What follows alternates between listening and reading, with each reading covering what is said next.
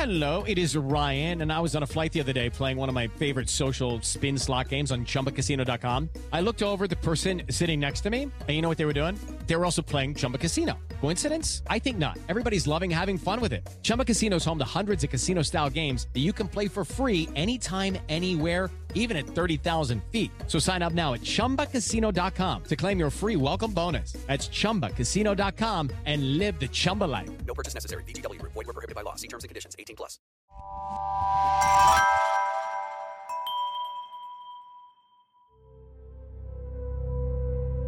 I'm Ken Harbaugh, host of Warriors in Their Own Words.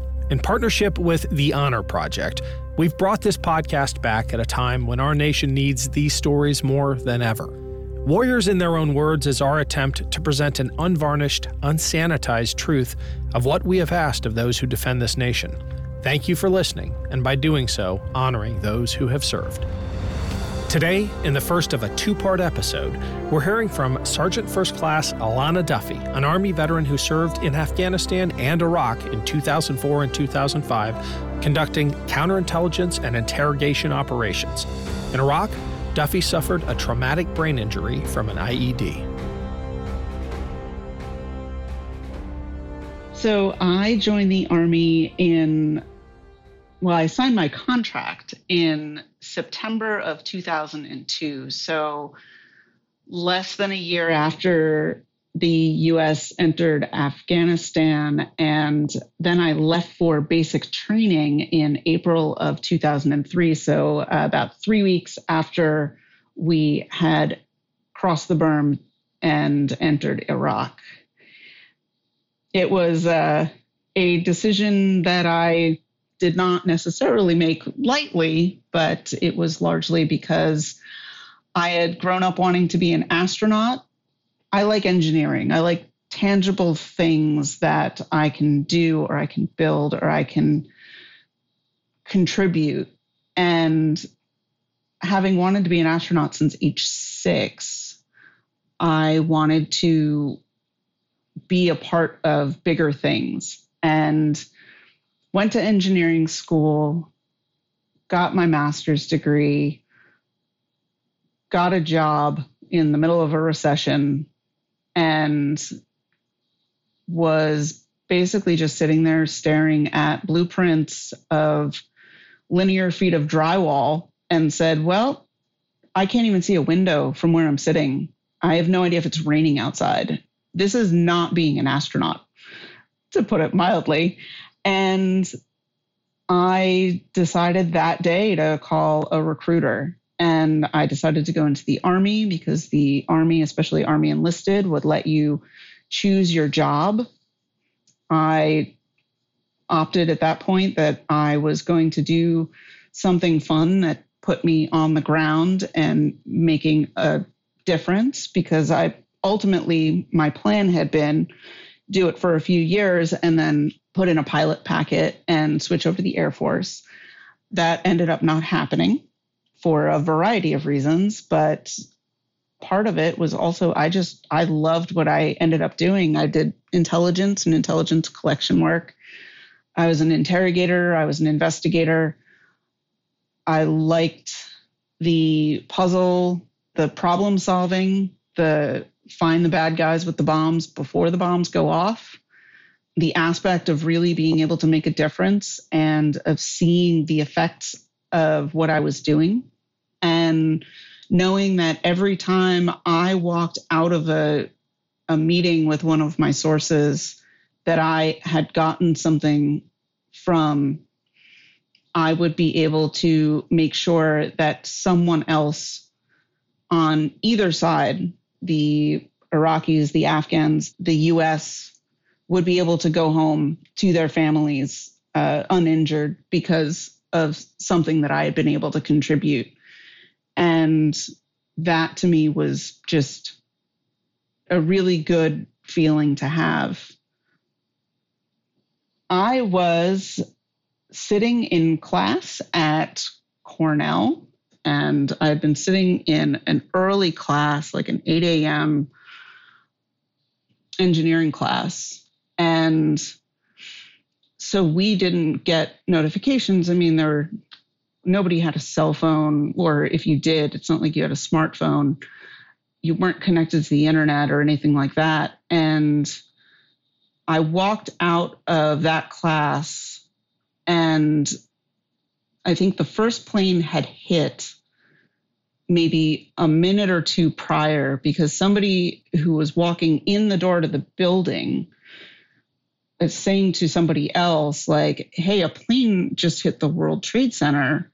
And they had some inane conversation about it, because it was one of those incidents where a pilot had a malfunction or something like that. It wouldn't be the first time. And I mean, I had grown up just outside of New York City. My father grew up in New York City. I still have grandparents there. I still have cousins there. A lot of friends, a lot of my high school friends were in the area. And so I said, I'm going to go and check this out. Especially, I mean, my father's working in Manhattan. And so my father worked actually for the news media. And so I went into a little dining facility with those box TVs up on the walls. And I was standing there and I watched the second plane hit. And I mean, by then, obviously, it was very clear that this had not been a small biplane. This was a commercial aircraft. And then I watched the second plane hit, and I watched the towers fall. And I remember calling or trying to call home. I remember somebody actually looking at me because I was just in shock. And somebody turns to me and says, hey, do you want to borrow my cell phone? And I was like, no, I have a cell phone. There's no way you're going to get through right now. There's an antenna on top of the building that just came down. And it wasn't until, I mean, much later that I heard from my father basically saying, you know, hey, I'm going to be stuck in Manhattan for the next couple of days, but like, I'm okay. All the bridges and tunnels are closed. He couldn't get home. And I wouldn't say that it was a triggering event for me to decide to join the military, but I would be lying if I didn't say that it played a role, mostly because I wanted to contribute. I wanted to help. It's just part of my nature. I want to do things. I want to help people and go back and help what I consider, like, that's, even though I grew up just on the other side of the river in Jersey, that's still my city. That's still like, I mean, I've been going there since I was a baby. It was a part of me. And obviously, I mean, it was horrifying. But I still was like, no, I'm going to keep on the track that I'm on. I hadn't done ROTC. You know, I hadn't gone to a military academy. I said, I'm going to go the civilian route to become an astronaut. I ignored the fact that my eyesight was garbage until NASA told me, oh, wait, your eyesight is garbage. So, you know, a year or so later, it was just, no, I need to do more. I need to do something. I need to be a part of the solution in this insanity. And I wonder if I can contribute in some meaningful way. And so I signed up. When we went into Afghanistan, you would have to been on some kind of happy pills or something to think that we were going to just hop on in there, find the bad guys, dissolve an entire terrorist network that's operating through several countries, which we knew at the time, and then pop on back out of there. I knew we were still going to be in Afghanistan, even when I had signed up, because we had already been there for 11 months. And I was like, yeah, there's a whole cave network. There's, I don't know, all of Pakistan. Like, we need to do something, and we need to probably change the way that we're doing it, because just going in there and trying to shoot a bunch of people is not working. And I mean, we still have bases in Korea. We still have bases in Germany. Like, this is a long-term thing. I don't think I was ever under the impression that we would get out of Afghanistan. When we went into Iraq, I was like, what are we doing? This is kind of not a good idea. And I had almost been hoping that we would realize that and hop back out. But I mean, that was a mess to begin with. And I always saw the purpose behind being in Afghanistan. I'd been in the military maybe 9 months, less or so, by the time I was on a plane to Afghanistan. And I had been in my unit for like 2 months after training. And I remember touching down in Bagram, and I remember looking out, and you can see the Hindu Kush mountain range in the background. And it looked like that was the only time, I think, in my entire military career that it actually looked like a movie. But at that point, I was like, yeah, I just looked at the setup that we had in Bagram, which is nothing like even what it is now.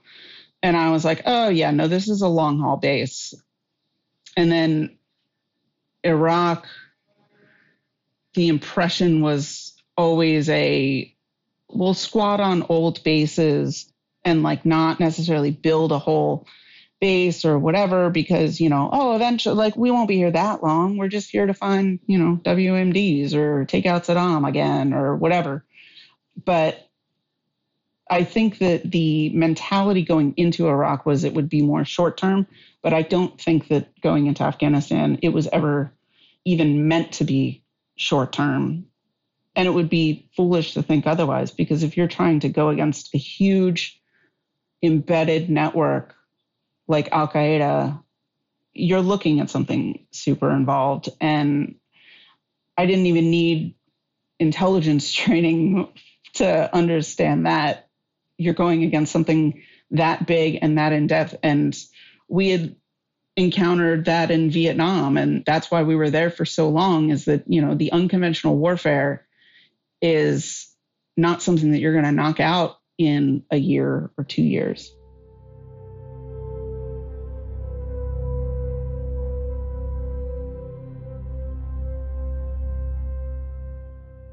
Today's episode of Warriors in Their Own Words is brought to you by BetterHelp.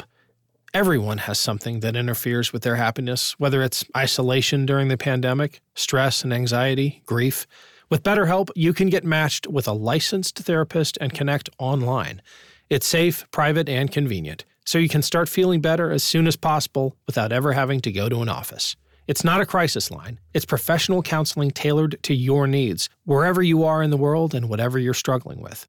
Warriors in Their Own Words listeners get 10% off their first month of BetterHelp. That's HELP, H-E-L-P. Visit our sponsor at betterhelp.com/warriors. Join over 1 million people taking care of their mental health with BetterHelp. Again, that's betterhelp.com/warriors.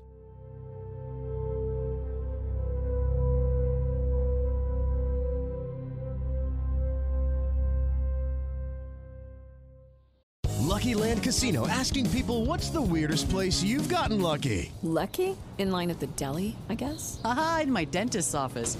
More than once, actually. Do I have to say? Yes, you do. In the car before my kids' PTA meeting. Really? Yes. Excuse me, what's the weirdest place you've gotten lucky? I never win and tell. Well, there you have it. You can get lucky anywhere, playing at LuckyLandSlots.com. Play for free right now. Are you feeling lucky? No purchase necessary. Void where prohibited by law. 18+. Terms and conditions apply. See website for details. Afghanistan was such a weird deployment. So my unit had gone to Afghanistan as a company-sized element. Intelligence was very heavily deployed, especially out of the 18th Airborne Corps. I was part of the 525th Military Intelligence Brigade. And because I was doing human intelligence, we were mostly interrogators and counterintelligence agents. I ended up being cross-listed as both, but at the time I was supposed to be an investigator and an intel agent and a human intelligence collector and operator. But as a company element, I mean, our company was, I think, maybe like 40 or 50 of us deployed. So it's a small unit. Intelligence companies in general are small, especially in the human intelligence side. And half of us stayed at the main country interrogation facility for, at the time, it was the JTF, or Joint Task Force 180, run by 10th Mountain. And we were attached to them as the support intel unit. So half of our company stayed at the interrogation facility, and then the other half was divided into small teams of 4 and sent to various outposts to do human intelligence collection operations. And I was put on the team sent furthest out west to the center of the city of Herat. This is 2004. So the ring road of Afghanistan was not only not built, but regularly being rebombed every time a piece was built. The area was still run by a warlord. Almost all of the provinces were being run by warlords. We had a very strategic mission, especially because we were very close to the border of Iran, where, I mean, plugging all of those border leaks was not something that was easily done. And so our day-to-day was basically, like, head out to the border and talk to border guards, head up to, we were responsible for 4 different provinces: Farah, Herat, Ghor province, and Badghis province. So we would take multi-day missions.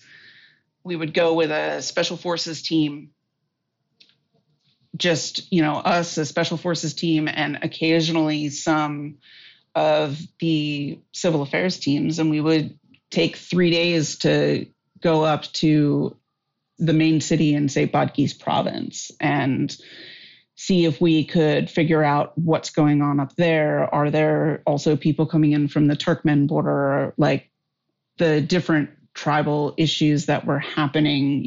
How allied were people against both the Taliban coming back or up against each other? What about the inter-faction and inter-tribal rivalries? So we also had a heavy mission working with the United Nations in support of elections and election security. We worked with some of the other embassies.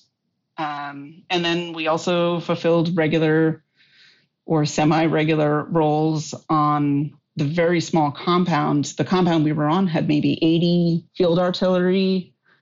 It was like 2 platoons. It was like nothing for a field artillery unit, but there were 80 field artillery guys, a small civil affairs detachment, and a small special forces detachment, and our little 4-man team.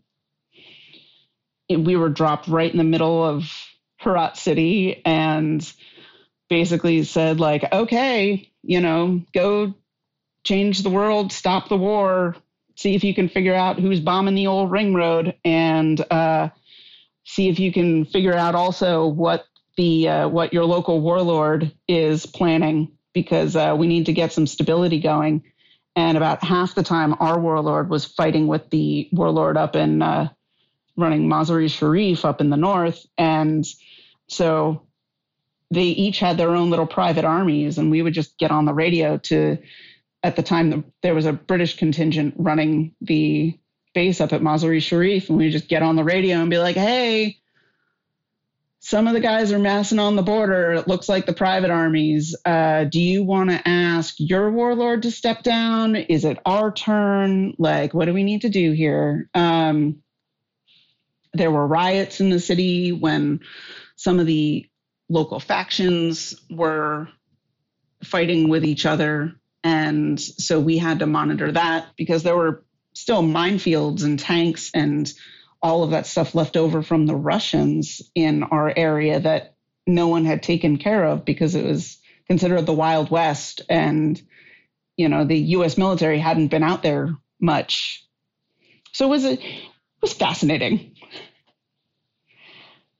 there weren't interrogations or significant interactions from the Afghan deployment that really stand out. I mean, that whole deployment was just kind of peculiar from the way it was set up and how isolated we were.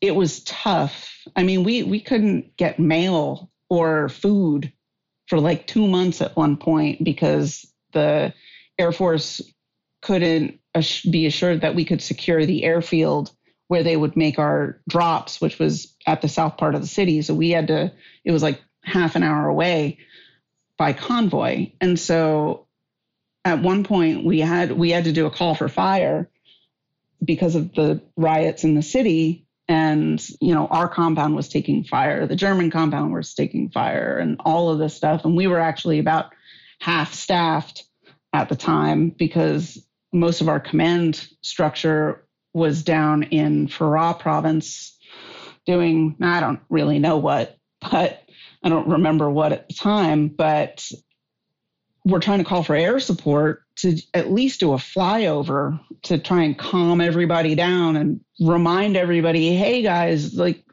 stop shooting over our compound. If you want to shoot at each other, at least go around. Like it's not a big compound, just go around the block.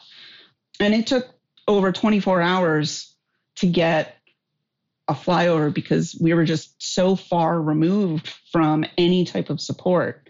So it was tough. I mean, I going to, because being a woman operating in that environment and with the job that I had to do with talking to locals and trying to get into the heart of who the bad guys even are.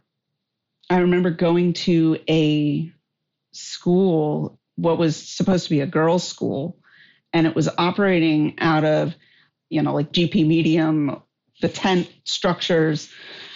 And there were probably like 15 young Afghan girls and a teacher, a woman teacher. And because I was a woman, I could talk to her. And because, I mean, nowhere was safe. Even with the Taliban supposedly gone. I mean, the women, the girls' schools, women trying to get an education, all of it was very much a target. And I just remember going to this school and trying to talk to the teacher who was risking her life every day. And these girls who valued their education so much that they're 6 years old, they're 7 years old, but they know what the risk is of going to school every day, and yet they were still going. And I mean, the boys' schools were fully functioning in their buildings, and, you know, the girls' school is still in this old army tent that, you know, maybe they had scavenged from the Russians, or maybe our civil affairs guys had given them at some point. But it's a heavy dose of reality when you start seeing things like that and talking to some of these people who are, you know, they're just trying to do what we take for granted. And it was heartbreaking that they were the most vulnerable and yet the least protected. And it still kind of affects me, especially as there are negotiations with like the Taliban, and all I can think back is like, you know what? I would rather keep a presence in Afghanistan than let them come back. And those girls who risked their lives at age 7 to go and get an education have to go back to living under Taliban law and under the thumb of the Taliban, because like, keep us over there if that's what it takes. Negotiating with the Taliban is a non-starter, because they can say all day long, oh, we're not going to get it back into control. No, we'll be legit now. They have not shown that to be the case. And I have seen the effects of what that does to the women of that country. And that stays with you. The danger, the look on their face, and kind of the relief whenever whenever we would show up was just kind of oh, cool. Like there's cars pulling up. Boy, I sure hope that one of them isn't going to explode. That was the mentality that they lived with every day. So we get back from the 6-month deployment, and when you get off the plane and stuff like that, it's, the middle of the night. Our battalion commander had come to greet our company out at the airfield at Fort Bragg at Pope Air Force Base. And I remember him looking out at and saying like, hey, great job. You guys are already you've already been put in for like presidential citations. You guys did amazing things, did great stuff. Well done. By the way, the whole brigade is slated to leave for Iraq around Thanksgiving. This is now like mid to late July. So, 3.5 months-ish. We'll try to hang on to you. We'll try to keep you guys back a little bit longer, but we're not super sure that we can. So don't unpack much. Nobody's really going to schools. So spend some time with your families, go on leave, and be prepared that you're not going to be home very long. And I think I got my eye surgery done. I got my scuba certification. And actually, I started getting a private pilot's license, but I never got to do my solo flights because we left for Iraq. But I couldn't go to jump school, even though I was in the airborne unit, because there just wasn't enough time to go to schools.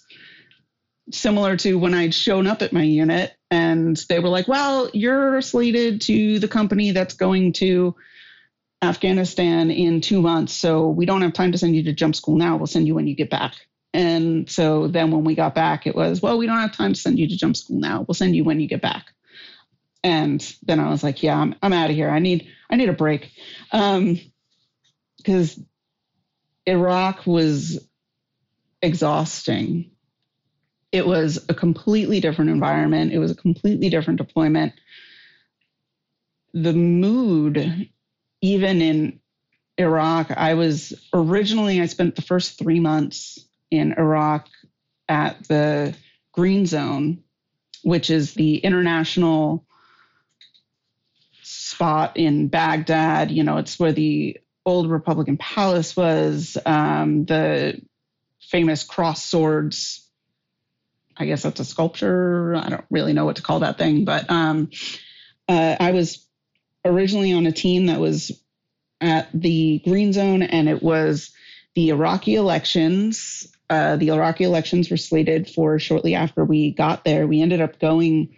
They held us back until the day after New Year's. So we were about 5 or 6 weeks behind the rest of our battalion. So what was kind of nice about that is that meant we spent less time in Kuwait during the ramp up. They were stuck there for 3 weeks and we were only there for 3 days. All the love to Kuwait for being safe and everything, but that powder sand is awful. So we get up to Iraq and our company, basically we're doing the same thing that we did in Afghanistan. Everybody's getting divided up into these teams. And the team I was on was assigned to the Green Zone. I was working pretty much directly out of the U.S. Embassy, which at the time was at the Republican Palace, at Saddam's old palace. And, the embassy was regularly getting targeted in rocket attacks. But you don't necessarily have the same security that you do at a major military base. So, no alarms were going off, no nothing. It was just kind of, you would hear a loud explosion and you'd be like, oh, they're rocketing the embassy again, or something like that. It was every time I went to another base in Iraq, it was like a different world. Like, oh, right, I'm in the army again. And I was mostly we were supposed to be doing what we call walk-ins, which is basically somebody is coming to the gate of the green zone and says, I have information, I need to talk to somebody. And they would call our team and say, somebody's saying that they've got something. And I mean, there were all these other agencies running around. If it has 3 letters and operates in the Washington, D.C. area, they have representatives there. But the Army primarily handles all of these walk-ins. We also handled outside of the green zone, the surrounding areas, which includes Sadr City. And there was a huge problem at the time with kidnappings, both local, national, and international kidnappings were, I mean, it was near constant, especially with, local families, reporting somebody going missing, because it was almost always like, hey, did you guys take them or are they kidnapped? And 9 times out of 10, they were kidnapped. And there was an organized effort out of Sadr City that was kidnapping and sending international folks over to Al-Qaeda in Iraq. And I started working with the embassy hostage working group because they actually did not have an intelligence collection element attached to them. So I was kind of like moonlighting, because during the day I was working on either walk-ins or like doing embassy liaison or meeting with the ambassador or something like that. And then in the late afternoons or whatever, I would be coordinating with the hostage working group and trying to get in touch with folks that I knew at the interrogation facilities to follow up on other intelligence that we were gathering there. There were a lot of high-profile kidnappings at the time. This is early 2005. So Sergeant Keith Malpin had been missing already for a while. We knew we were looking for recovery at the time, not rescue. But so we were trying to figure out where the body was buried. We were looking for the Italian reporter, Giuliana Sagrina. And then, of course, we were also looking for some of the fun, high-value targets like, Zarqawi and, I mean, sure, bin Laden, but, he's in Pakistan. We all know that. And we're in Iraq. We have our own problems at this point. That was Sergeant First Class Alana Duffy. We'll hear more from her in the next episode of Warriors in Their Own Words. Make sure you're following the podcast to see part 2 in your feed. If you enjoyed this episode, don't forget to rate and review. It really helps other listeners find the show. Warriors in Their Own Words is a production of Evergreen Podcasts in partnership with The Honor Project. Our producer is Declan Roars. Senior producer is Isabel Robertson. Audio engineer is Dave Douglas. Special thanks to Evergreen executive producers Joan Andrews, Michael DeAloia, and David Moss. I'm Ken Harbaugh, and this is Warriors in Their Own Words.